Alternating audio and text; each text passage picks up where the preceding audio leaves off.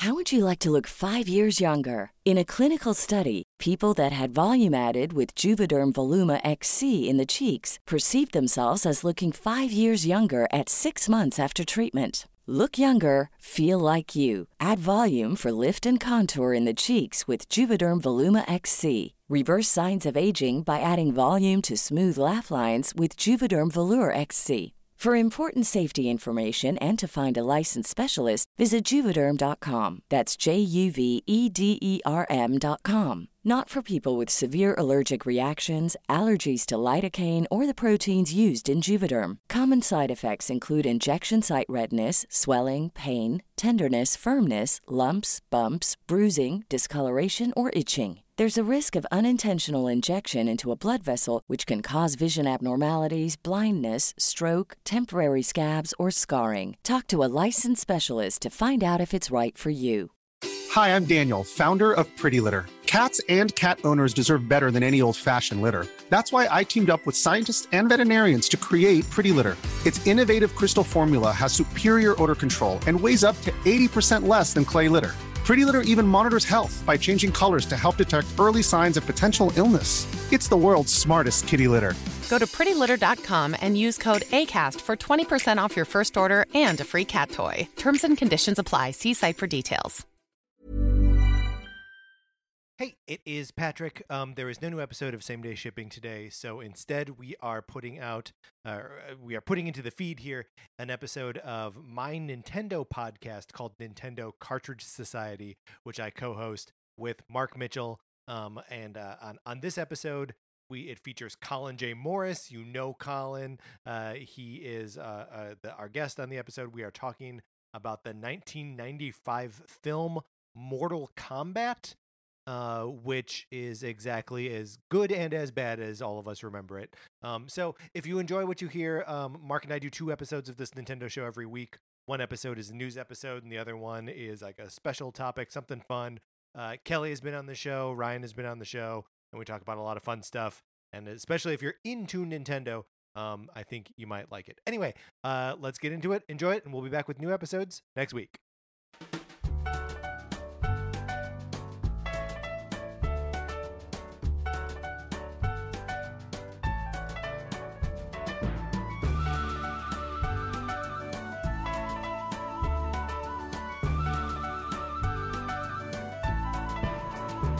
Coming up on this episode of Nintendo Cartridge Society, Mortal Kombat! It's dangerous to go alone, so the Nintendo Cartridge Society goes with you.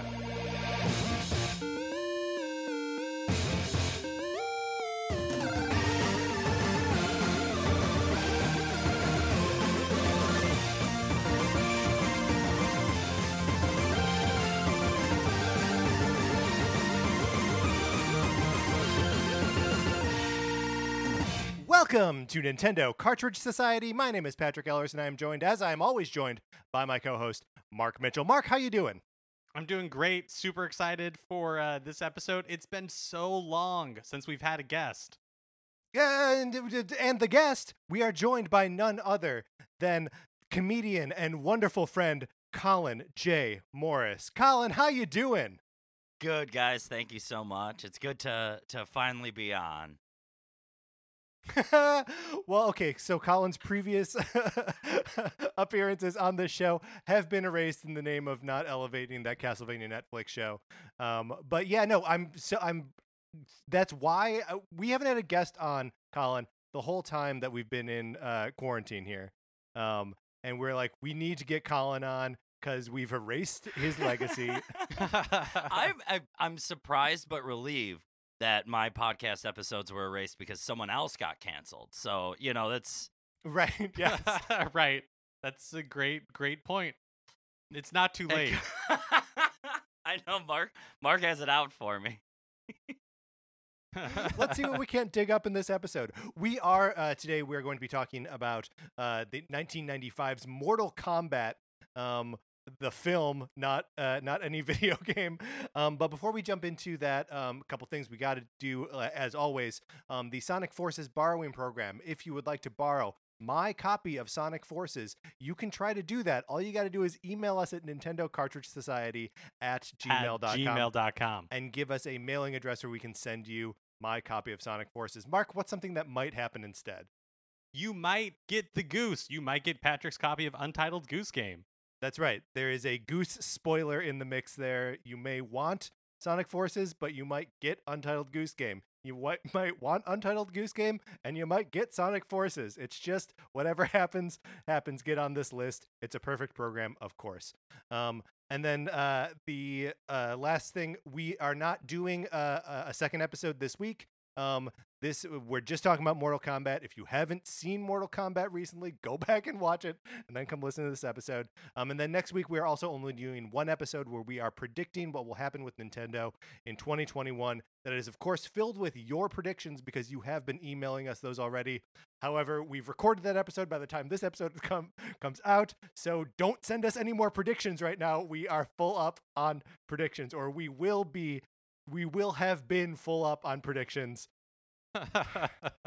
Anyway, just one episode next week, and then we'll be back to 2 in the new year. All right, Mark, Colin, are you ready to get into our main topic, talking about 1995's Mortal Kombat? Absolutely.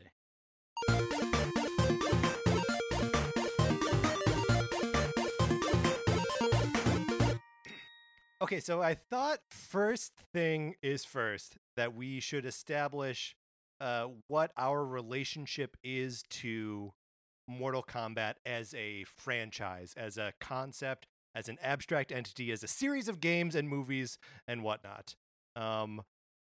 Let's start with Colin, because I'd love to know what Colin's relationship is to this stuff. Well, okay, so with Mortal Kombat, that was definitely a game owned and played by neighborhood kids. And not in my house. Mortal Kombat was not allowed. It was I think it was the reputation, obviously, of Mortal Kombat in the early 90s. Like, it got to the parents. It spooked them pretty hard.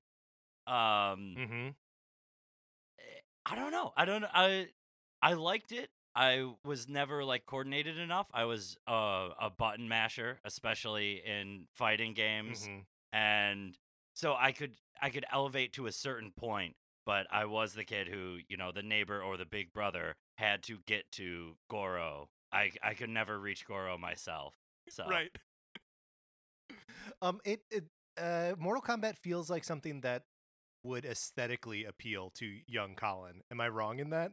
No, you're absolutely right. It was all right. Big globs of blood, spikes, skulls everywhere. Yeah. Like, it's very much, that the desire for that was denied to me as a 9-year-old, and it has actualized as a 33-year-old.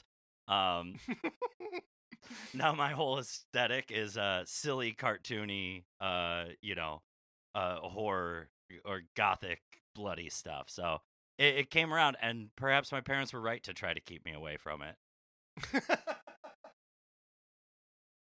Well, Mark, my Mortal Kombat experience is like almost identical to Colin's. Like, Mortal Kombat was definitely, absolutely not allowed in my house. So it was something that like Forbidden. I heard about and then would go to like friend's house or neighbor's house, and that's where I would experience Mortal Kombat. My play style is identical to Colin's. Like, we should at some point play Mortal Kombat against each other. Because I am also just a button masher. Like, that's my like fighting game style in general. And so and I thought that Mortal Kombat was so scary. Like, I kept anticipating the worst because I didn't like experience it that much, and so the legend of like the finishers was like so much bigger in my mind than what like it actually turned out to be. Well, so speaking of which, I have a question, Mark. Have you ever successfully done a fatality? Because I have not. No. Not once. No, not even close. And here's where Patrick tells us about how he used to hang out at the local comic shop and win all the tournaments. No, I was never good at Mortal Kombat, but I mean, I was, the first one came out in the arcades in like 1992 or something, 91 maybe. So like, I was 9 years old when this game came out, which means I was intensely interested in it, and had already been playing Street Fighter 2 in the arcades, which I was okay at, but I was not very good at Mortal Kombat. But that didn't make me like love it any less. So I remember reading. what's Well, go ahead. what's the difference between Street Fighter and Mortal Kombat? Because I mean, to Oh, me, a fighting Colin. game is a fighting game. What could possibly be different? So especially in the early days, there weren't like solid fighting mechanics in Mortal Kombat. That like everyone has the same basic move set: high punch, low punch, high kick, low kick. Everyone can hold back and low kick to do a sweep, back and high kick to do a roundhouse, down and high punch to do an uppercut. Like everyone has the exact same move set. Whereas in Street Fighter, every character's individual moves are all unique. There are 3 punches, there are 3 kicks. If you are holding any direction, it changes what that input does. If you're in the air, if you're ducking, all of it, like there are just so many more tools, and the combo system in Street Fighter is more like based on the like frames of invincibility and frames that you can cancel out of and stuff like that. And Mortal Kombat is really like Mortal Kombat is a button masher's game where like you can get success with bashing on those buttons, as I'm sure both of you found. To a limited degree. Yes. To a Yes. degree. But I remember when Mortal Kombat 2 was coming to Super Nintendo and Genesis. I remember being on the phone with my buddy Pete Farr as he was reading a copy of like EGM or one of those magazines. And he was reading about how detailed the characters were in the game, reading it out loud to me on the phone. And we were just like, whoa, and we were so excited for Mortal Kombat 2 to come out. Mortal Kombat 2 was one of those super expensive cartridges on the Super Nintendo, one of those like $70, $80 cartridges. Whoa, they cost that much back yeah. then? Yes. Because they needed to be fatter cartridges with more memory in them. Oh, wait. So it was the Genesis equivalent, the one with the taller one with the yellow box in it? No, I think they just get like better. You're thinking of like either a Game Genie or the Sonic and Knuckles, where like you locked in Sonic the Hedgehog 3 to it. You remember No, that there thing? was certain games on Genesis I remember were different size cartridges, and I imagine that was just Whoa. a memory thing. I think that Nintendo just always had a little bit of extra space in the cartridge to begin with. So because they that was something that Nintendo was doing for a while, was adding new technology to their games by physically putting it in the game cart instead of in the system. Like that's where Star Fox comes from, with like the 3D graphics on a Super Nintendo. Otherwise, it can't do that. Yeah. Very cool. Also, now that you tell me that in 1991 Mortal Kombat was $70, I know why it was banned from our household. Okay, that was Mortal Kombat 2 in 1993. So yeah, it was too much money. But I loved those games even mostly back then, and I'm sort of like just like an observer of the series now. I haven't picked up a new one in a while, but I always liked them aesthetically. And I always try to make myself watch a video of all the fatalities strung together. But they've gotten so gruesome. Have you guys seen a recent fatality? No. I think I saw some of the ones around like X or whatever game that was. Yeah. Where like They're people's faces horrifying. are getting sliced off. Yeah. People's faces are getting sliced off. People are getting like ripped in half. There's a Johnny Cage one in the most recent game in Mortal Kombat 11 where he uppercuts their head off, and then they do like like stop take, and then there's like the clapper, like the marker, and then they like do take 2, and then like he does it again, and like they do it 3 or 4 times because it's like they're trying to get a good take of this uppercutting the head off. That's very fun. It's good silliness. But okay, so I think we all understand where we are with Mortal Kombat abstractly. Mortal Kombat the movie, which is what we're talking about today, 1995. Had we all seen this before we watched it for this? And if so, when? Mark, you're already shaking your head. I'd never seen this movie. It has like a reputation from like the back pages of EGM where like Sean Baby would make fun of it or something. But I had never seen it before. Colin, had you seen this movie before? Many times, yes. This was, and again, it's probably because you could rent this from the video store for $3, and that's how I could have access to Mortal Kombat as opposed to getting a very expensive game. And I always was more into movies than video games, generally speaking. Yeah. But yeah, Mortal Kombat. Today was probably like, if I had to guess, my 7th or 8th viewing overall in the last 25 years. Yeah, again, 25 years. We are, of course, celebrating the 25th anniversary of Mortal Kombat. Colin, had you watched it recently? No. Like within... Because I know I also saw it a lot when it came out. I saw this movie in the theater. Mm-hmm. I may have seen it twice in the theater. I don't recall. And I saw it, a couple other times in like junior high school and high school, but it had probably been about 20 years since I had seen it. So I forgot, basically everything that happens in this movie. There were a bunch of times where I was like, is that Ali Larder? And then it wasn't, Yeah, I was actually really surprised by this viewing of it today, because it is the first time I was ever aware of any sort of plot in the movie. Like, I had no idea when I was watching it. It was it was so shocking because I recognize, the iconic things, the Johnny Cage Scorpion fight particularly, which Yes. I imagine we'll get into in great detail, because that was awesome, just as awesome as I remember it from a kid.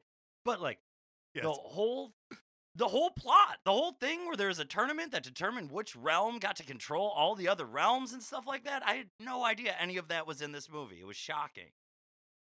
Well, and it's like barely in this movie. Like, I don't think we should give it too much credit. I have to say, guys, I spent me and this movie got off on rough footing because my expectations were set all wrong. Because I'm watching the opening credits. I'm watching the opening credits, and like I have no idea where he's going. What could his And, like- expectations have been? Yeah, this is wild. It's 1995's Mortal Kombat, Mark. So I'm watching the credits, the opening credits, and Christopher Lambert's name comes up, and I'm like, oh my gosh, the dad from The Sound of Music. So I spend the entire movie waiting for the dad from Sound of Music to show up, and I'm like, is he the Emperor of Outworld? What is going on? And then I get to the end of the movie, no dad from Sound of Music, and then I look it up and realize that that's Christopher Plummer. I spent the entire movie waiting for Christopher Plummer to show up, and it didn't happen. This is a unique use case here, Mark. But you didn't care? Did you enjoy seeing Christopher Lambert actually in this movie? Christopher Lambert, he plays Raiden. He plays Raiden, and the voice that he uses, I'm assuming that it's a put upon. Where like the first time you meet him, he like whispers everything, and then like, I know, but there's no one else. And then like later, it gets like super raspy. I thought he was fine. That's generous. I thought It's a weird performance, right? He's laughing at times that I don't understand why the character is laughing. Yes, and that was a really good joke. What he laughs at, like Liu Kang talking about his dead brother or something, and then he apologizes for it immediately after. Yeah. It's very weird. I did a little. I was gonna say I did a little research, but really I just went to the trivia section on IMDb for Mortal Kombat. There you go. And Christopher Lambert was the most expensive actor on this movie. And so yes, so they had originally Boy, did they only get hired their him. money worth. They originally only hired him to do like the scenes in like the studio in LA, and not actually travel to Thailand, where a lot of the outdoor scenes were filmed. But he wanted the movie to succeed so much that he went and appeared on set pro bono. No. Yes, for the Thailand parts. I mean, they paid him. He got paid for the rest of it, but the rest of it he did for free. As if that was what was holding the movie upon the razor's edge. It already had the Mortal Kombat name. Oh, so strange. I like to imagine that. So I'm not really familiar with Christopher Lambert's career outside of this movie. I got his IMDb up here. Highlander. Highlander is the only other thing that I. Oh, is he the Highlander? Maybe. He may be a Highlander. No, there can only be one. Okay. Well, he does appear in 2019 in an episode of The Blacklist as Bastien Moreau. So that's kind of fun. I mean, he is first billed in Highlander. So he must be the Highlander. I mean, he's got. I mean, I have to admit, I've never seen the Highlander, so Mark, I'll take your word for it. Have none of us seen the Highlander? I have not. Oh no! Oh no! What's happened? For whatever Christopher Lambert's performance is in this movie, I can't have any ire for it because I have saved all of that for whoever plays Johnny Cage, who is so not fun. He's not fun. Well, it's a not fun actor giving a not fun performance of a not fun character, right? Every part of him is despicable. Yeah, but I like when he's got to carry his luggage. I don't know. Here's the thing. I like a heel. I like a heel. I always have, and I always will. If you could get someone who thinks that they're better than me and then knock them down a few pegs, I'm going to laugh at their foibles. I just will. Also, when he punches Goro in the nards, as an 8-year-old, that I think was the height of comedy I had ever seen in my life. Home run. Colin, so as I was taking notes, I put stars next to the parts that I was like, this might be my favorite part of the movie. Okay. I'm looking back through my notes now, and there are 3 stars, and they're all Johnny Cage scenes. With him doing, it is literally when he's at the docks, and he asks Liu Kang. Yeah, Liu to take his bags, and then Liu throws the bags in the water. And he's and Johnny Cage is thank God I didn't ask him to park the car. I laughed. That got a star for me. It's a good line. When Johnny Cage stands up in the boat and he's full up with luggage, I laughed. That got a star. When he punched Goro in the nards, I laughed. That got a star. Those are the 3 stars I gave to this movie. Oh, there's a 4th star you're forgetting about, and that is Lyndon Ashby, the actor who plays Johnny Cage. Wait, are we totally turning around on Johnny Cage? We coming in being forget Johnny Cage, and now we're yay Johnny Cage? What happened? No, it's such a terrible character, and this Ashby person who played him, I wrote down in that first action sequence, the one where he's on set. You don't know it at the beginning, but he's on set. That I was ooh, Johnny Cage, action dentist. Because he has no, charisma or anything. He's somebody who came out of a dental convention and also maybe knows martial arts. I'm assuming they cast all these people because they know martial arts. But it's so unnecessary because nobody does cool martial arts in this.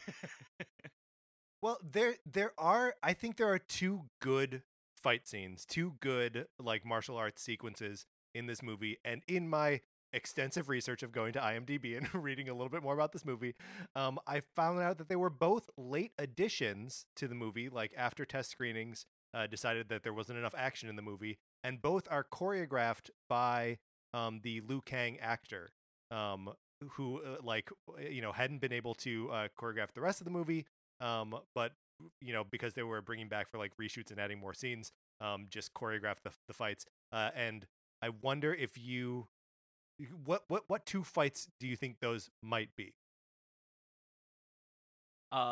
Sub-Zero and Scorpion.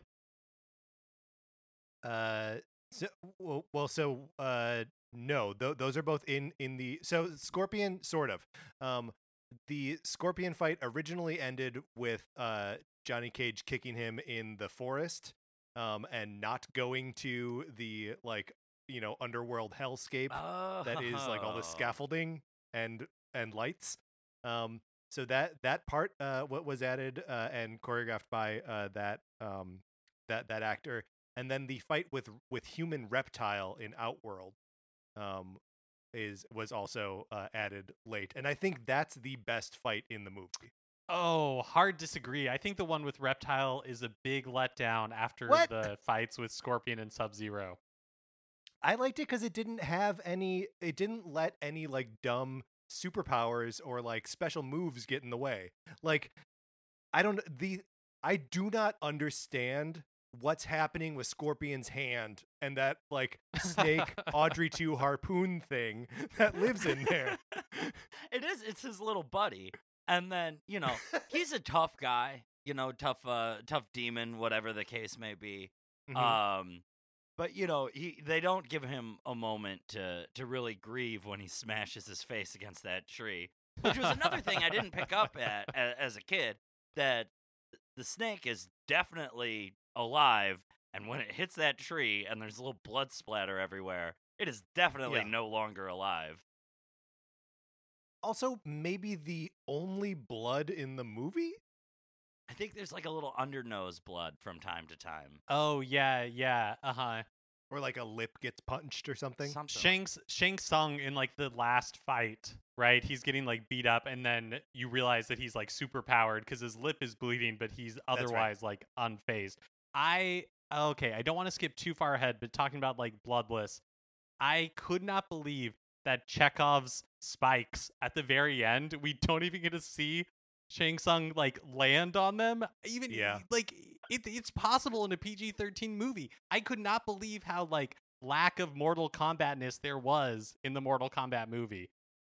Yeah, so let's talk about that a little bit, because it is crazy how a video game franchise that is notorious for its hyper-violence and levels of gratuitous gore gets adapted into a movie form where violence and gore are commonplace, and it's not present. Like there's a point in this movie where Goro is holding the four-armed Prince Goro is holding Art Lean over his head, this character that we meet on the boat and then only ever see again during this fight. And I was like, oh man, I don't remember him tearing this guy in half, but I can't wait to see him do it. And then nothing happens. Yeah, Art Lean's death is so lame, because you have Goro there and he like is in his grasp and everybody's like, do it, kill him, and then he just kind of like bonks him on the head real hard. Yeah, it is a stone cold bummer how little gore and hyperviolence. No one even gets a head cut off. What is this movie? No, the Red Hood, he gets decapitated.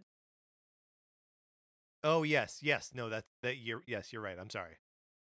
Trying to think, are there any other decapitations? So it's a lot of falling. I guess the guy that Sub-Zero, Sub-Zero fights during that banquet that they just ruined for no reason. He gets frozen and shattered. And like Kano afterwards is like, I saw his guts and everything. And it's like, well, okay. Well, he hung around and waited for him to defrost because he just had to know. That's right. Yeah, he took a piece of him with him back to his room and just waited for it to melt. Speaking of like Sub-Zero and Scorpion, and I guess like Human Reptile as well, it's amazing how like not cool those costumes look in the movie. Like the cut of the pants is like all wrong. It's like they're like busboys at Red Robin. Yeah, that is true. They're not helped at all by like their characterization in the movie, because they're just goons, right? They're just superpowered goons. Mm-hmm.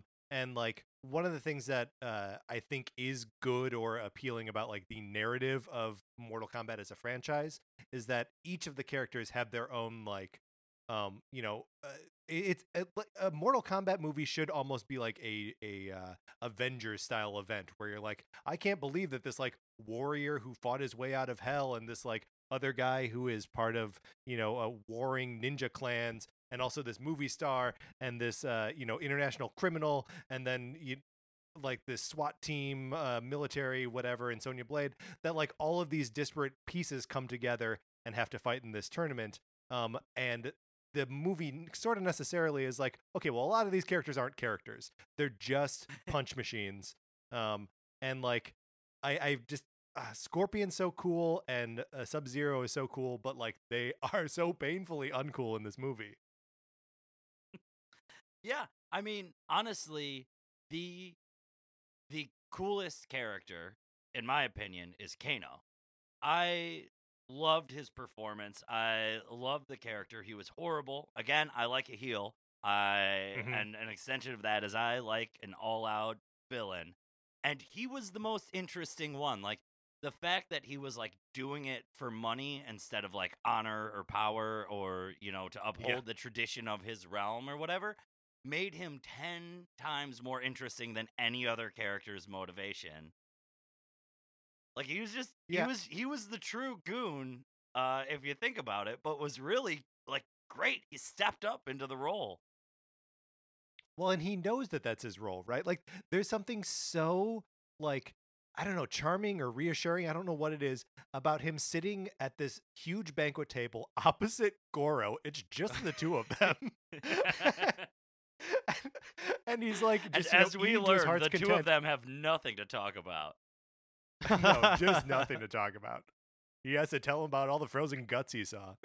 But that, like, Kano, you know, it's like when doctors pull out their gross out stories because they don't have anything else to talk about with people. That's what Kano's doing in that moment. But yeah, like that Kano is so chill in the presence of a 9-foot tall, 4-armed, you know, otherworld prince. It's just it's bizarre and makes him one of the weirder characters in the movie. Also, can we collectively wrap our heads around what is happening with Kano's face? No, I was actually hoping that you'd be able to, as the default like Mortal Kombat authority the room. Is that like something that comes from the game? Is he a cyborg underneath that? What's going on? I mean, in my opinion, everything about Mortal Kombat the game, like in the early days, and Mortal Kombat the movie, like how and why are so far beyond the point. It's like it's like a bunch of frat guys just got together, but not even like your typical frat guys, like frat nerds, like the ones who really love kung fu, but for, you know, the wrong reasons. Yes. Like they got together and like the white guys that like kung fu. I mean, and as being among their ranks, I felt very seen by the Mortal Kombat movie. I think it's just like a cool looking thing, and they decided to go with it, right?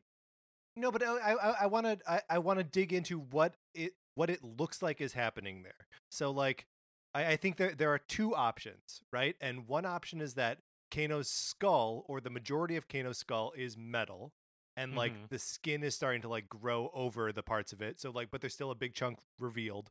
Or there is a like metal plate that is like grafted on top of his head. But which is it? Is the skin under the under the metal plate, or is the skin covering metal? Which is it? Mark, any hypothesis? Yeah. To me, what it looks like is that he's like a Terminator. Yes! And his, right? And so he has like a metal skull, maybe entire metal skeleton, although I guess not, because Sonya like breaks his neck. We will talk about that because it's absurd, but keep going. So yeah, that's what it looks like to me. It looks like he has a Terminator head, and, you know, like some of the skin got removed, and so you're seeing just like a little bit of metal from underneath. Interesting. I always assumed it was the exact opposite. I thought he lost his eye and like his what do you call that? Like his orbital socket or what have you. Like that whole chunk of his skull came out in like a fight or a factory accident. I don't know. And that was like they. So wait, now I'm coming up with a whole backstory. So now Yeah, I love it. they stick a chunk of metal face on there, and he's like, "Give me the red eye then," isn't it? Because he's like, there's options. It's like when you get to choose the color of your braces or your cast. He goes for the red eye, which is Yeah, pretty cool. totally. And then Everyone's gonna sign it. but either because he paid extra for the red eye and the chrome finish on the plating, he cannot afford a skin graft, or because of who he went to, like whatever back alley mobster plastic surgeon, the skin graft didn't take, and he eventually just ended up cutting that part away because it just wasn't looking gross. very good. Wow. Well, I'll tell you this, Colin. I agree with you that I think that's what they were going for, but I don't think that's what it looks like. I think it looks like he has a metal skull, but I agree that I think they were going for he had this like applied to his face. Yeah, I think that's totally right, and I think that's what the character normally looks like. But like, yeah, they made the skin around it so puffy, and I wonder if that must be makeup and not just like an allergic reaction to the glue that they used to stick this thing to his face. Oh But God, it no! could be that too. That's his real skin, is what you're suggesting? That's what's really happening to him. Believe it or not, that's yeah, but- actually his real metal plate. Oh wow! Yeah, he had to wear a contact lens to make the eye red, though. Oh, I thought you were going to say to make the other eye not glowing red. Fun fact about this actor, who I'm not going to look up the name now. He's not Australian, but played the character as Australian. And then they changed the identity. Changed the identity of Kano in the games to be Australian. He was not previously. That's a difference maker. That's like, like no small parts, right? Am I right? That's hilarious. Also, this is how well I know accents. I looked up Trevor Goddard, which is his name, earlier today. Yes. And his bio says he's from England. I just assumed that was an English accent. I could not tell that was an Australian accent whatsoever. Is it? Well, apparently, I mean, it was convincing enough that that's why they changed the nationality of the character in the games. I don't know. Again, the guy doesn't have a lot of screen time, and he just oozes charisma the whole time. So, can we talk a little bit about the fight between Sonya Blade and Kano? We're sort of all over the place here. But Mark, you brought up that he gets his neck broken by Sonya, and she does like a leg grab. Like it seems like she's gonna do a thigh grab, but has him caught squarely between her shins. Yeah. And like around the ear, around the ears too. Her ankles are not locked. She is just pinching her shins around his ears, and it's enough to submit the Robo Man. He cannot fight any further after that. I was really let down by that. Speaking of choreography, oh, so disappointing. So disappointing. Yeah, that is the only storyline. I mean, you have Liu Kang's thing, with avenging his brother, and they talk about that a lot, but they don't really ever talk about the relationship with the brother, right? That's just like, oh, my brother's dead, I'm mad about it. That's all they ever say. But like Sonya has like much better revenge story in my mind, or at least the actor emotes better. And then you get to that fight where she's finally facing him, and it was so boring and like 20 seconds long. Yeah, well, and like Kano comes into it brandishing like the biggest, scariest knife someone could ever bring to a fist fight. And then like it becomes a non-entity like right away. That's a problem with a lot of these fights. Like, okay, the one right before Sonya faces Kano, when it's like Liu Kang versus the like cheetah guy. I don't really know what his deal was. Like he wasn't really a cheetah, but he had like, and yeah, like they gave him animal noises on the soundtrack. Like that fight was so lame too. I really feel like this whole movie would have been so much better if like either everybody was like 15% better looking, or the combat was like 15% like more interesting. If either of those things had happened, it would I gotta push back into like watchable. I gotta push back on Liu Kang. I don't think he needs to be 15% better looking. I think that Liu Kang is a babe. I like seeing him at the beginning of this movie, getting out of bed. Like, I'm into it. Yeah, no. Don't get me wrong. In my personal hotness rating for this movie, Liu Kang is number 1 with a bullet. Okay, Mark, like Liu Kang. You know that's how we end every episode, right?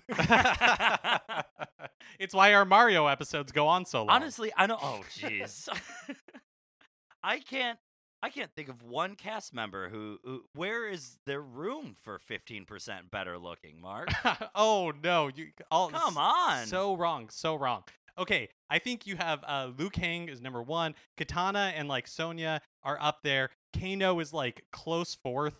Scorpion and Sub-Zero are like tied. Goro's pretty hot, but then like Johnny Cage is like there's Johnny Cage. You got to go back and put Shang Tsung in there somewhere because he's a good looking man as well. Okay, maybe between Kano and Scorpion and Sub-Zero, just because like we can't see their faces. Oh, just put him between Scorpion and Sub-Zero. Yes, yeah.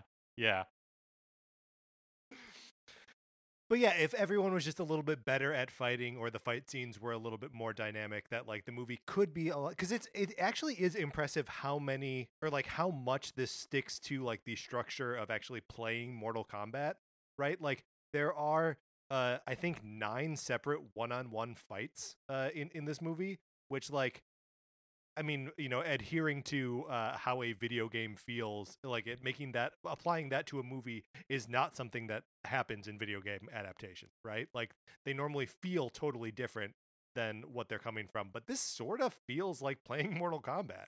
But I feel like they missed like such a easy opportunity to make clear like what the tournament is or the stakes. I mean, like they keep talking about like, oh, the tournament. Yeah.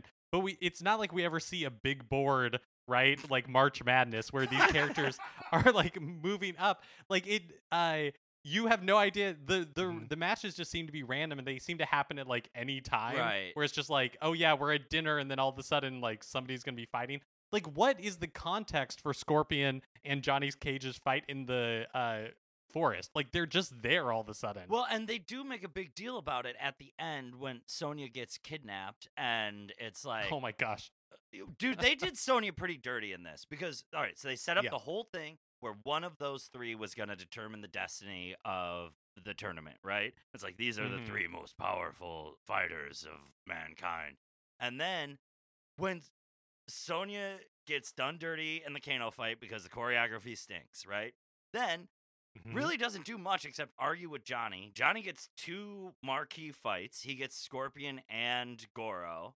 And then Liu Kang gets, I think, 2... Yeah, I think he gets 2 more fights in the meantime. And then Sonya shows back up at the end, and all she does is get kidnapped and, like, refuses to fight. Where's the character who's, like, refusing to fight? Where has she been the whole movie? I feel like she would have been like, heck yeah, let's fight. I'll rule you. And I think it would have been cool even if she died in that fight and the guys then show up just as it's too late, you know? Yeah, Go ahead, Mark. I was just going to say I laughed so hard when so she gets kidnapped. Then they eventually cut to like the interior of the like tall tower where the climactic like fight happens. Ooh, and cut to is generous. It's a long, drawn out, like advance to that moment. And she is in like her like slave Leia transformation is so awful. She looks like she's going backstage at a GNR show. It's insane. Yes, 100%. I was going to say Poison, but yes. It's so shameful. Like, I know that Liu Kang is kind of like the framing device for this movie, right? Like, it's kind of like his story more than anybody's. But I feel like all 3 of them should have been in that fight with Shang Tsung at the end. Like, it should have been all 3 of them working together and not just like everybody kind of hanging out on the bottom floor while Liu Kang, like beats up Shang Tsung. Yeah, I mean, it is the whole like thrust of the movie is like it's a problem that they don't really have anyone's motivations or obstacles really like established in any meaningful way. Like right at the beginning, when Raiden is addressing the three of them, he says like you have to get over your ego, looking at Johnny Cage, looking over get over your obsession over your enemy, and he's talking to Liu Kang, and your quest for revenge, she says to Sonya. And then like Sonya doesn't need to get over it, she just gets revenge and then becomes a damsel in distress. And then the other two aren't like ego and your desire to defeat your enemy. Those are things that they both end up using, right? Like Johnny Cage uses his his swagger to punk Goro after punching him in the nards, and then Liu Kang beats his enemy. So like I don't know what he's talking about. No, Raiden doesn't know nothing about anything. Very clearly. Yeah, that's right. That's right. He was a useless I know god on Earth. I know we like the part where like Johnny Cage punches Goro in the nards, but I feel like that fight is a letdown otherwise. Like we 100%. never really get to see like Goro as a character is actually looks pretty good. Yeah. Like it's actually Yes. pretty impressive. Agreed. He looks like a Ninja Turtle, basically. Yeah, but we never really get to see Goro like let loose. And after that fight, like Johnny Cage like punches him in the nards, and then he runs away and basically just like kicks Goro off a cliff. Like it's so anticlimactic. I think the long and short of it is this is a movie made by and for people who don't care. Because like there's no way you make that Goro, and I'm sure you don't see good fight sequences with him. Like even when they're doing the montage of Goro's fights, you just see his enemies fall one after another.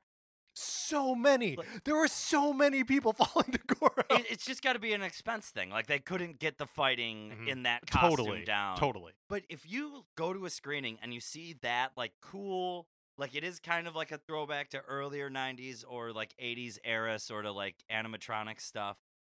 And then you look at the cartoon reptile and you're like, yeah, these both belong in the same movie. Like there's no quality control going on. Yeah, that's right. It took 13 to 18 performers to get Goro up and running in any given shot. Man, that's really cool. Doesn't that sound awesome? Like, I wish he was just in the whole thing, just punching people. Gotta be so cool. And yeah, do we have to talk about the reptile design or like what is happening there? Well, is there any before 1995? Is there any reference to reptile being like an actual sort of dinosaur in the video games, or that was written for the movie? So in Mortal Kombat 2, one of his fatalities is he takes off his mask. And it is like a big lizard head up there, and he spits his tongue out and grabs your head and pulls your head into his mouth and just eats it. So like he's got a lizard head for sure, but not one so different from a human head that he can't just wear a mask over it. To me, it feels very like, hey, remember how you like little boys like Jurassic Park? Well, guess what? We've got a little Jurassic Park in our movie too. Very little Jurassic Park. And in this scene, he's invisible because then we don't have to render him so much. How did you guys feel about the music? I laughed really hard the first time like the fight sequence kicks up and you hear Mortal Kombat. So the very beginning of the movie, like the opening moments of the movie. Which, by the way, yeah. So I'm still on a sleep schedule that's held over from my last job where I was waking up at 4 a.m. So I decided, okay, 6 a.m. Like I've waited long enough. I can start Mortal Kombat. Totally forgetting that is the first noise that will come out of the television, and scared my girlfriend very much half to death at that first opening scream. But it was all worth it. I wish more movies did that. Like, you're just watching Jaws, and it's like the theme from Jaws. Jaws! And then it's like, exactly. Yeah.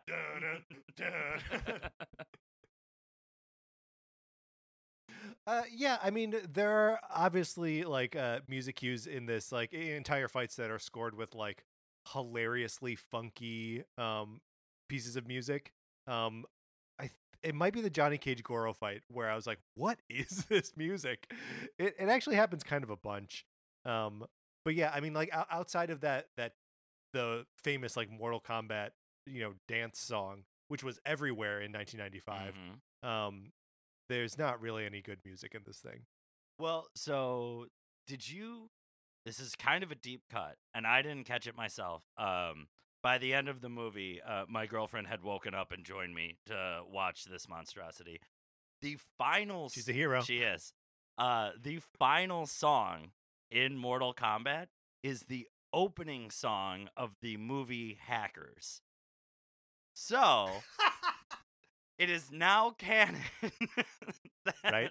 one story leads directly into the other. We haven't figured out the details yet, but it is kind of like a fun It's tough. It's tough to marry those worlds. 95 double feature, I think. Yeah, not bad.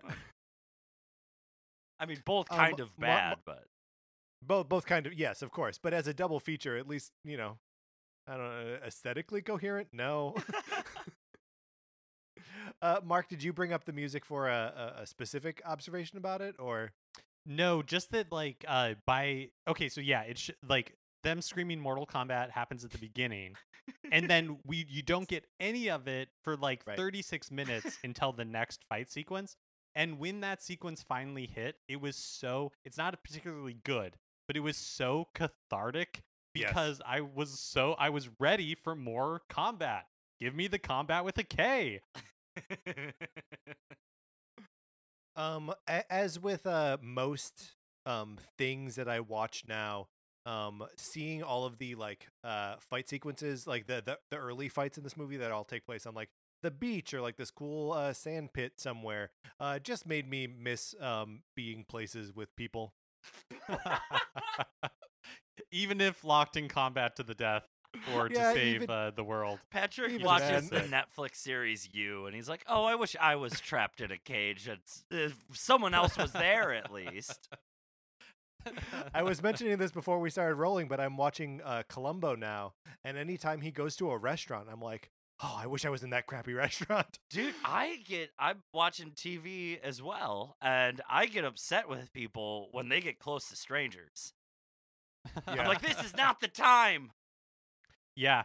My husband and I are watching The Amazing Race. We've been watching like a bunch of seasons of The Amazing Race, and it just seems so like impossible that you would travel to all these different countries and that you would just be like interacting with people all the time. It just feels so remote. I wish that they had just committed to a season of Amazing Race this year, but they have to quarantine for 2 weeks every time they get off an airplane. Everywhere they go.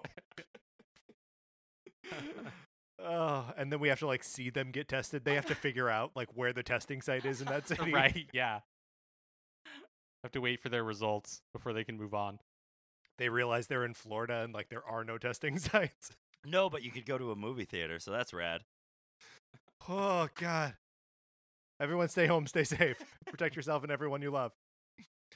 What other fights haven't we touched on here? We haven't really talked about the horrible Liu Kang katana fight. Oh, yeah. Okay, so I in addition to my personal hotness rankings, I also have like a ranking of like best combat, and I didn't even put that fight on there because katana like does not register in this movie in the slightest. Right. She participates in a fight, loses, I guess, but only because Shang Tsung says that's enough, and then the fight's over, and then doesn't steal her soul. What happened there?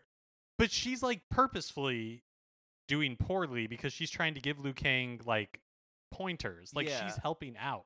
Yeah. But also, Liu Kang knows that that's what she will do because Katana is the ward of the Emperor of Outworld. Yes, the Emperor of that world. Yeah, Shao Kahn. Thank you. But she's like kidnapped against her will, and her whole family and their kingdom has been destroyed. So he's talking to Goro in that excellent scene with Kano about how Katana must be kept from the humans at all costs because she cannot be allowed to interfere with his plans for the tournament. Cut to, he puts them, he's in charge, he's the shot caller. He puts them in a fight, and it's not even like a normal fight to the death. It's like a warm-up or something. Yeah, it's very strange. And then, like, she is seemingly only doing it so that she can get close enough to him to say, in your next fight, use the element that brings life. Which, like, just say throw water on him, please. No, I let it slide Right, because maybe that's how you talk when you're 10,000. Yeah, maybe Yeah, that's... so in the next fight, Liu Kang is fighting Sub-Zero, and so there's like a bucket of water, and he like flings. Sub-Zero is like getting ready to do like mystical like ice power stuff, and he creates this like ice dome around him. So Liu Kang like flings water from the bucket, and from momentum, it like it like turns into ice as it's passing through Sub-Zero's dome, and then it like impales Sub-Zero, and so that's the way he gets out of it. Yeah, well, and it's, I mean, just like in the first fight with Sub-Zero where he's fighting that like rando, when he starts doing ice magic, everyone is like, all right, stand back, let him do his ice magic for a little bit. We don't want to interrupt the ice magic. I said the same thing. If I were fighting Sub-Zero and he started to do the ice magic, I would use the opportunity to punch him in the face. Yeah, or the nards. It's so cold. Frankly. I'd get out of there personally. I wouldn't have been invited to the tournament, but if Johnny Cage can get in, anybody can get in. Yes, Johnny Cage is tricked in though. Yeah. Who he thinks is his former... For what purpose? Why did Shang Tsung want him to go? I think I don't know. Who was that guy that he was pretending to be to trick Johnny Cage? Was that like his strip mall sensei from when he was doing Taekwondo in the early 90s? Yes. Mm-hmm. Master Boyd. Yes, that's right. Right, Good notes, Mark. Johnny Cage's whole thing, it's so dumb. I'm sad that I'm even talking about it. Johnny Cage's whole thing is that the press doesn't believe that he is like actually good at kung fu. And so his Master Boyd, or Shang Tsung in disguise as Master Boyd, is like, boy, the press is really getting at you. Hey, I heard about this tournament. If you win this tournament, that'll sure like show the press that you know your stuff. And Johnny Cage, the dumb butt-kicking dentist he is like, yeah, that's a thing I'm going to do. He walks it's off so set. Painful. That was not the final day of shooting because he was on a boat to Hong Kong the next day. Oh, I mean, they weren't even done shooting that scene because he has this thing with the guy, and we're gonna call it back later, and it's like it's actually kind of funny. The like, now's when you fall down. Oh, go ahead, put a Or, star now you're next supposed to fall it, down or whatever it is. Put a star next to it. More stars on the board. But yeah, so they're not even done filming this action sequence, and that's when he like walks off set because like the stunt guy doesn't fall on cue. I don't know. What were we talking about? Master Boyd. I do think we need to. I feel like we should determine, because I have my personal rankings, but I do feel like we should determine as a group what like the best fight sequences are. Okay, so by my count, there are 9 fight sequences. Oh wow! And I have 8, but I didn't count the one that you just talked about with Katana, so that probably would be should we rule that one out, or should we include it in the lineup? Doesn't matter to me. It's going to be pretty low either way. Okay. So the there are let's as we go through this, let's try to like put them into categories of like good fight, maybe just good fight, bad fight, or like good fight, passable fight, bad fight. Yeah. Okay. So starting with Liu Kang versus this random guy, when the Tiger Man or whatever you said he had cheetah sound effects on. That's for me that is the lowest. I would give that I'd give that a passable. Yeah, I think I put it in the passable too. I don't hate them fighting with the bow staffs. And it reminded me of right at the beginning of the pandemic, Sarah and I tried to watch Robin Hood, Prince of Thieves, a movie which does not hold up. But there is a lot of good bow staff fighting in it. It's closer to the bow staff fight in Robin Hood Men in Tights. Yeah. Okay, and then the next one is Sonya versus Kano. Ugh, bad fight. So disappointing. Pretty bad fight. Not only bad, but we already addressed it. Like I was kind of hanging the stars up on that one, and I feel like the movie set me up to do so. So I was really disappointed. Yeah. It serves neither character well. Yeah, agree. And then that's the end of Kano, the most charismatic actor and character in this whole movie. So that goes in our not squarely not good category. The third fight is Johnny Cage versus Scorpion. Good fight. I mean, good fight. And you talked about the part when they go into like scaffolding hell, but this is, I would say, like the fight, and that's why I think it's so weird. Its placement. It makes sense that you were saying that like the cool part of it was added later, because the end of this fight is the most Mortal Kombat that this movie gets. Yes. Totally. Like Scorpion takes off his mask to like reveal a skull. The skull like gets cut in half. Like Johnny like cuts the skull in half using like the shield type thing, and then Scorpion explodes. Yes. Like it actually feels like Mortal Kombat, and it's the one time in this movie that I'm like, yes, the spirit of this video game. Yes, and there was the blood that we were so desperately craving, and not just like some blood, but like thick. Like you could see the platelets in his blood. Yes, it was gnarly, and then he gets cut, and blood oozes out while flames shoot out of the wound. It was very metal, very Mortal Kombat. It turns out all we were missing the whole time was a flaming shield that you can cut someone in half with. Like, that's all we were missing. Yes. And the clean strike through the skull to, like, cut it open like a coconut. Oh, yeah. Excellent. Beautiful. Excellent. I know that it's just scaffolding in, like, a warehouse, but it looked cool. I liked it. I liked all this. It was like MC Escher's, like, scaffolding hell. Also, what a wonderful, like, legitimately, what a wonderful contrast from the beginning of the fight, right? Like, they're in a place that's very natural, very well lit, very green, and then they are transported into a very red, very, like, obviously fake inside space. And it's dark, like, and I don't know, it is very effective in giving, like, two different visual impressions of space. Mm-hmm. Yeah, I'll rank it best fight. Ooh, best fight. Then the next fight here is Liu Kang versus Katana. Do we want to count it, or I mean, it goes in the bottom no matter what, right? I think it's poor. Yeah, poor. Right. I'm giving them letter grades as we go through this. I'm giving it a D.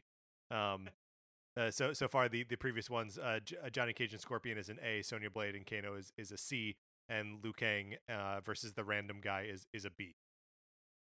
Okay, next fight, round 5, as I have in my notes, Liu Kang versus Sub-Zero. This is the aforementioned use the element that gives life. This is a disappointing I kind of fight. liked this one. What? I didn't hate it. I don't believe it. I didn't hate it. Well, I feel the same way that you guys are like about Liu Kang and the like tiger guy. Like that one, I don't understand. This one, I thought was okay. Like, I think Sub-Zero being impaled by a giant icicle is pretty cool. To me, it was so much was happening that was not the fight, and specifically not the fight choreography. It was like the bad special effects. It was Sub-Zero waving his arms back and forth. It was Princess Katana appearing to reiterate, use the element that gives life, even though her last words to him were "remember my words," and then she shows up during his fight to repeat her words. It was like 4 minutes ago in the movie too. In movie time, it was so close. I forgot that she physically shows up in the room to do it. It's not even like a voiceover, like a flashback or anything. Wait, hold on. She shows up during the fight. She does show up during the fight, but it is voiceover. I know, though, it's right? both. Like, it's the worst of both worlds. Yeah. Mark, come on, this has got to be in the bottom class there. I think it's a C. I think it's a C. I think we balance it all out. I give it a thumbs down, but yeah. So. The sixth fight, which is Art Lean versus Goro. Bad. Yeah, it's pretty bad. I don't know. I like the moment where Goro grabs both of his hands and then just like starts pummeling his face. Yeah. Like that's fun. I was gonna say, like, because of the emotional weight it carries for all of our main characters, watching Art Lean. Oh, right. Yeah. I mean, Johnny saw him fight in London once, so you can understand that how this is the most important character in the film to him. Why isn't this Jax? Oh, like, dude, Oh, such a great point. Jax was a horrible actor. Oh, 100%. Like Sonia, the worst no, actor in this don't- movie. Don't Sonia! go. Guys, I don't think he's any worse than anybody else in this movie. I You're thought he was out fine. of your mind. You are insane. He was real bad. He was really, really bad.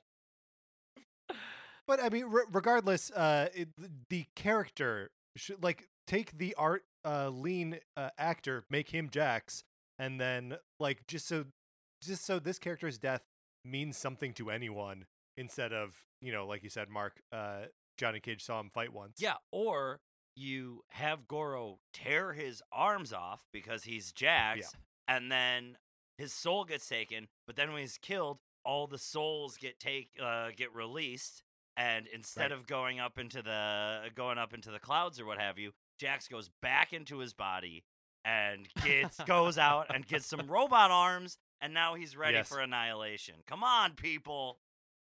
These things write themselves. So where do we how do we want to rank this one? Mark, I think you're probably right. It's probably a C.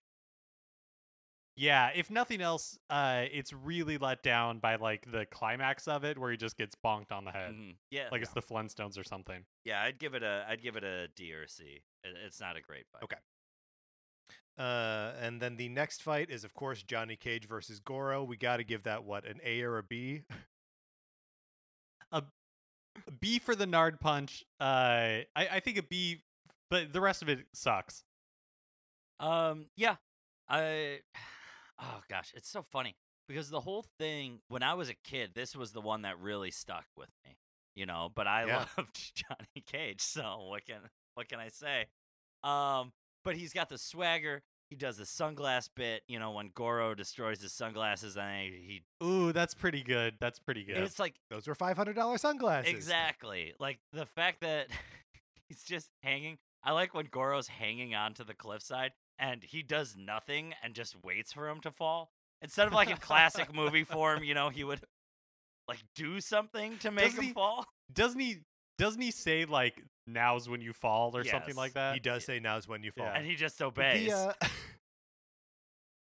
The special effect of Goro falling is among the worst in the movie, and I'm counting even the like spiral up that tower at the end in Outworld, because it's not even clear to me that Goro is falling down. It appears as though he is like receding rapidly into the distance, like is somehow falling horizontally into a field of clouds. Almost as if they put him on a dolly in a green screen. Yeah, I was gonna say. I think that's exactly what he's doing. I just want him to drop a puppet from the top of the mountain. That's all I want. Like a Kids in the Hall sketch. All right. The next fight, we are in Outworld now. This is Reptile versus Liu Kang. I hated this one. Really? This one felt I like thought a it was meat so and bad. potatoes. No. Like it felt like a fight between like two karate dudes. I liked it. I like it too. I like the aesthetic of the Outworld, the very like purple scheme, like sort of dramatic theatrical lighting of the whole situation.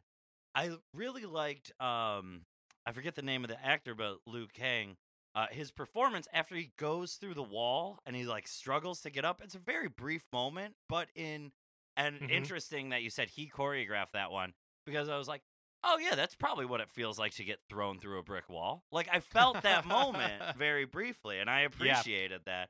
I'd give this like a B+. Liu Kang is great. Yeah. This is also he's wearing that like totally shredded up tank at this point in the movie. So like I'm very much on board with this version of Liu Kang. I did kind of like the way that like Reptile gets put into his human form. Like he gets like thrown into the rib cage of that statue type thing, and then it like transforms him into human, and then Liu Kang like kicks him through a wall, and then like it's a statue again, but bugs fall out because reptiles and bugs are the same thing. It doesn't make any sense. That one that did throw me. Why he suddenly was the Oogie Boogie Man? Why he's filled with bugs? Yeah. Yeah, it's that is confusing. But I mean, like honestly, I think all of the rest of the fights incorporate the like special moves of the characters from the video games. Even when it's like supernatural or like whatever. Like Liu Kang in the next fight is doing the bicycle kick, or does he do that in this one? It's in this one. He does that. He does it in this one. It's in this one. So okay, I guess it is there. Never mind. I take it all back. And you know what? I changed my mind. I'm upgrading because you just reminded me of the bicycle kick and how funny that was. I'm upgrading this to an A. This I think is second best fight. I think this is second best fight too. All right. And then of course this brings us to the final fight: Liu Kang versus Shang Tsung. I hate this fight. I did not like it. So long, so boring. The spikes are there, so you're like, spikes. So disappointing. He throws Shang Tsung off, and we like, I truly believe it is not a ratings thing that we don't see Shang Tsung get impaled on the spikes. I really think it's budget. I really think it was like, we don't have like the money for these special effects, and so you just see him fall over. And then later you cut to like him being impaled by the spikes, because you could totally get away with it in like a PG-13 movie. It doesn't have to be super bloody. Yeah, I mean, sorry, go ahead, Patrick. Go ahead, Gal. Oh no, but yeah, no. Oh no, but okay, I'll go first. The thing that I like, yes, I agree with you, Mark. It is a crime that we don't get to see that body fall on those spikes and spikes shooting out his chest. Like 100%, that's what we need. But also what we need is going into that moment is any doubt that Liu Kang is going to win the fight. Because like, when they fight a little bit at first, then Shang Tsung gets the bloody lip and he's like, oh yes, but now here are the Soul Guys. He fights the Soul Guys, no problem. And then he takes on the form of his brother. And like they talk for a second. Liu Kang figures it out, or I don't know. It doesn't work on him. Or whatever. And then Liu Kang and Shang Tsung like fight, and Liu Kang dominates the fight. Like, there's no moment where he's like up against the ropes or where you think like, oh no, how's he going to make it through this one? He just keeps punching him and kicking him. Mm-hmm. Yeah. And why weren't the Soul Guys like Art Lean and let's get Kano back here? You know, like why not bring those guys back? Actors who you already paid. Save some money for the spikes. Look, if Christopher Lambert will stick around for free, then maybe everyone else will too. And you're not paying Christopher Plummer at all. What if it was Christopher Plummer who came out as Shang Tsung's Soul Warrior? I was waiting for it the whole time. Yeah, I mean, I agree. The choreography was not as fun as it could have been. They let us down in so many ways. We'd already talked about, like, story-wise, they let us down with Sonya and Johnny. Like, this could have been a moment for all three of their journeys to be settled, but basically they kind of just didn't settle anyone's journey until, you know, the very end when we get the real ghost conversation with the little brother. Yeah, double ghost conversations. Double ghost. I guess they do. Movie. I mean, I appreciate that they set up that we have a shapeshifter situation, and at least they pay it off, because this does seem like the movie where they could have a character just shapeshift once. It's like, you can't shapeshift once. Come on. No. That is crazy, though, that he shapeshifts right in the beginning of the movie in the first 5 minutes to trick Johnny Cage into coming to this tournament. When Shang Tsung probably could have just told Master Boyd about it, and Master Boyd would have actually done that. Did you see that guy? He could have gave Master Boyd $100 gift certificate. And he would have gone. Or is this like Or is this like a like Star Wars situation where like the retcon is that the Emperor was Oh, Master had Void the cloned- whole time? Yeah, exactly. Whoa. Interesting. Very The only interesting. reason Johnny Cage has a career in action movies at all is because he was targeted by a shape-shifting Shang Tsung like 20 years ago. This is great. And I really hope that the situation was that he had a dojo in a strip mall, because that's what Shang Tsung. He had the foresight to see Johnny Cage and be like, I will do whatever it takes. Okay, suburbs of Baltimore, watch out, because you're getting a Taekwondo studio.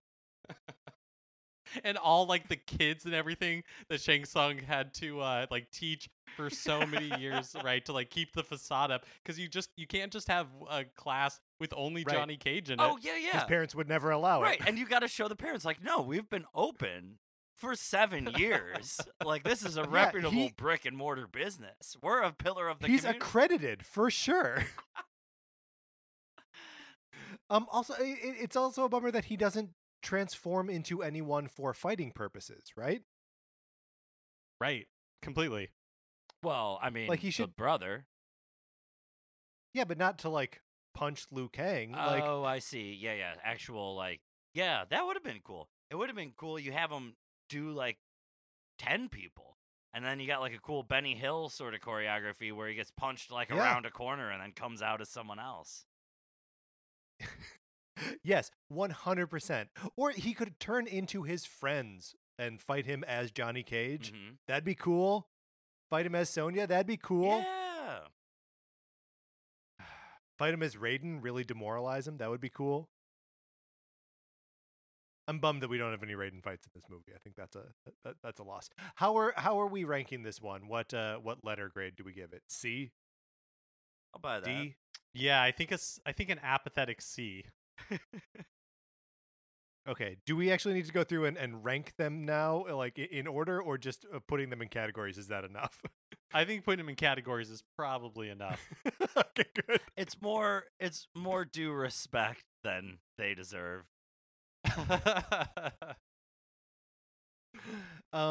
Okay.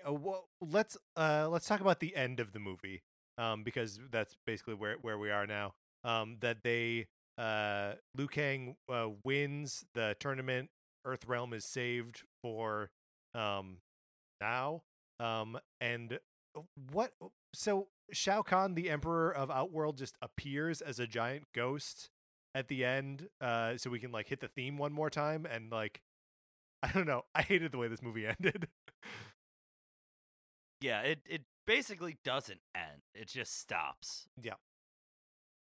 I think I had stopped paying attention at that point because I don't remember the Ghost of the Emperor showing up at all. Oh, he's huge. He's like He total is- Genie yeah. Jafar.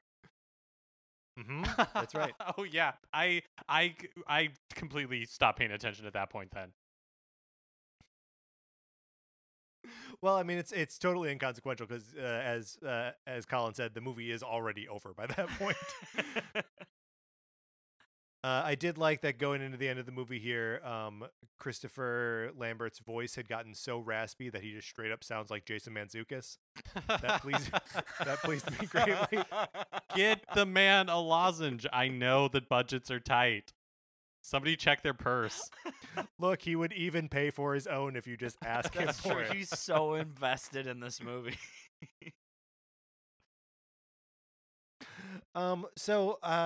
Mark, your first time watching this movie, Colin, your first time in a long time. How do you feel about this movie now that you've seen it as an old, tired person? I hated this movie. I hated it. It was so hard for me to watch. I don't recommend it. I've already listed my favorite parts, and somehow I think it tells you everything that I hated Johnny Cage as a character, like absolutely despised him. But the parts of my notes that I was like, these are my favorite parts of the movie, all featured him. It's a contradiction. I can't understand it. I feel trapped. Yeah, I mean, this movie is a gosh darn joke, man. It was in 1995. It continues to be 25 years later. I feel like if I ever watch it again, I want to watch it with, like, a 10-year-old to like get their perspective on it. But I have no more use for the Mortal Kombat movie.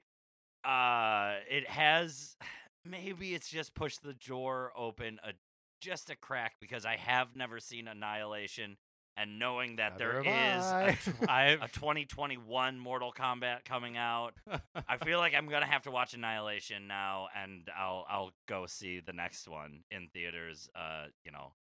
All if permitted. Yeah, I won't make the commitment to seeing Annihilation, but the fact that the 2021 one will just be coming to HBO Max and we won't have to go see it in theaters makes me realize that we have just invited Colin, back for part 2 of a 2-parter about Mortal Kombat movies. I'm sorry, part 3. I We're love doing it. Annihilation. Oh, no. We'll do it on my Veronica Mars podcast if we have to. Does anybody know? Is Annihilation a direct sequel? Like, is it the same actors? Some of the same actors. They couldn't get all of them back, but yeah, it's a lot of the same I think actors. Johnny, right? Isn't Johnny the main character of Annihilations, or am I just making that up? You stop that. We're trying to get him to watch this movie. I actually sort of had fun watching this movie. My expectations were super low. Like I expected it to be a train wreck with like some sort of fun campy elements, and like I think it does deliver on like some of the stranger parts of Mortal Kombat, if not the like violent parts of it, which is a letdown. But I don't know. I don't think this is a total wash. It like I don't know. I have fun watching this movie. All right, guys, that I think concludes our our discussion of the 1995 Mortal Kombat. Colin, thank you so much for joining us. Is there anything that you would like to plug? I mean, first of all, thank you guys for having me back. I always love talking to you guys, and I appreciate, like, you have no idea how much I appreciate you guys carving out a non-video game section of this podcast so I can come on and talk about stuff. It really warms my heart. I mean, anything to get you on the show, man. I appreciate that. That's very fun. Yeah, so I'm currently co-hosting 2 podcasts. One is Same Day Shipping, the show about real love and fake relationships, which I co-host among other people with Patrick, who you may know from this show. You might. And that one you can catch every week wherever you get podcasts. And then the other one, which I mentioned just a minute ago, is my Veronica Mars rewatch, which I co-host with the hilarious Ryan Mogi, and we do insanely deep dives on the cult classic CW show Veronica Mars, and that is a bi-weekly podcast, and you can get that wherever you download your stuff. Oh, and that's called Come On Now, Sugar. And I mean, you're not lying when you say insanely deep dives. I was on an early episode of this show, and I threatened to take us into a 3rd hour, which at the time seemed novel. Now you guys regularly go for 3.5 or 4 hours. I wouldn't say regularly 3, or no, I'm sorry, not regularly 4. Yes, regularly 3 hours. There's a lot to talk about, and it's something that comes up in the show a lot. My co-host and I, we decided years ago, when we discovered we were both obsessed with Veronica Mars, that we couldn't have a single conversation about it because we wanted to do a podcast. And then like 3 years later, we finally started it, and there was too much stuff bottled up. So if that sounds like your jam, if you really want to get into the weeds, check out Come On Now, Sugar, wherever you get your podcasts. And if you've been listening to this show for a while, you've heard Ryan Mogi on a bunch of our episodes from earlier this year. She was on our Valentine's Day episode. So you know you like that episode, and you know you like this episode. So go check out Colin's podcasts. All right, that's going to do it for this episode of Nintendo Cartridge Society. Remember, please rate, review, and subscribe on Apple Podcasts. If you like the episode, go over to Facebook or Twitter, wherever you share stuff, and share it there. You can follow us on Twitter. I'm at Patrick_Ellers. Mark is at MKE Mitchell, and the show is at Nin Cart Society. Colin, you're not really engaging with Twitter anymore, are you? No, not really. All right. And then we also have a Facebook page, which is just Nintendo Cartridge Society. Olivia Duncan made our logo. Our theme music is provided by 8-Bit Betty. You can get more of his music by going to 8bitbetty.com or by listening right now. For my co-host, Mark Mitchell, this is Patrick Ellers saying thank you for listening.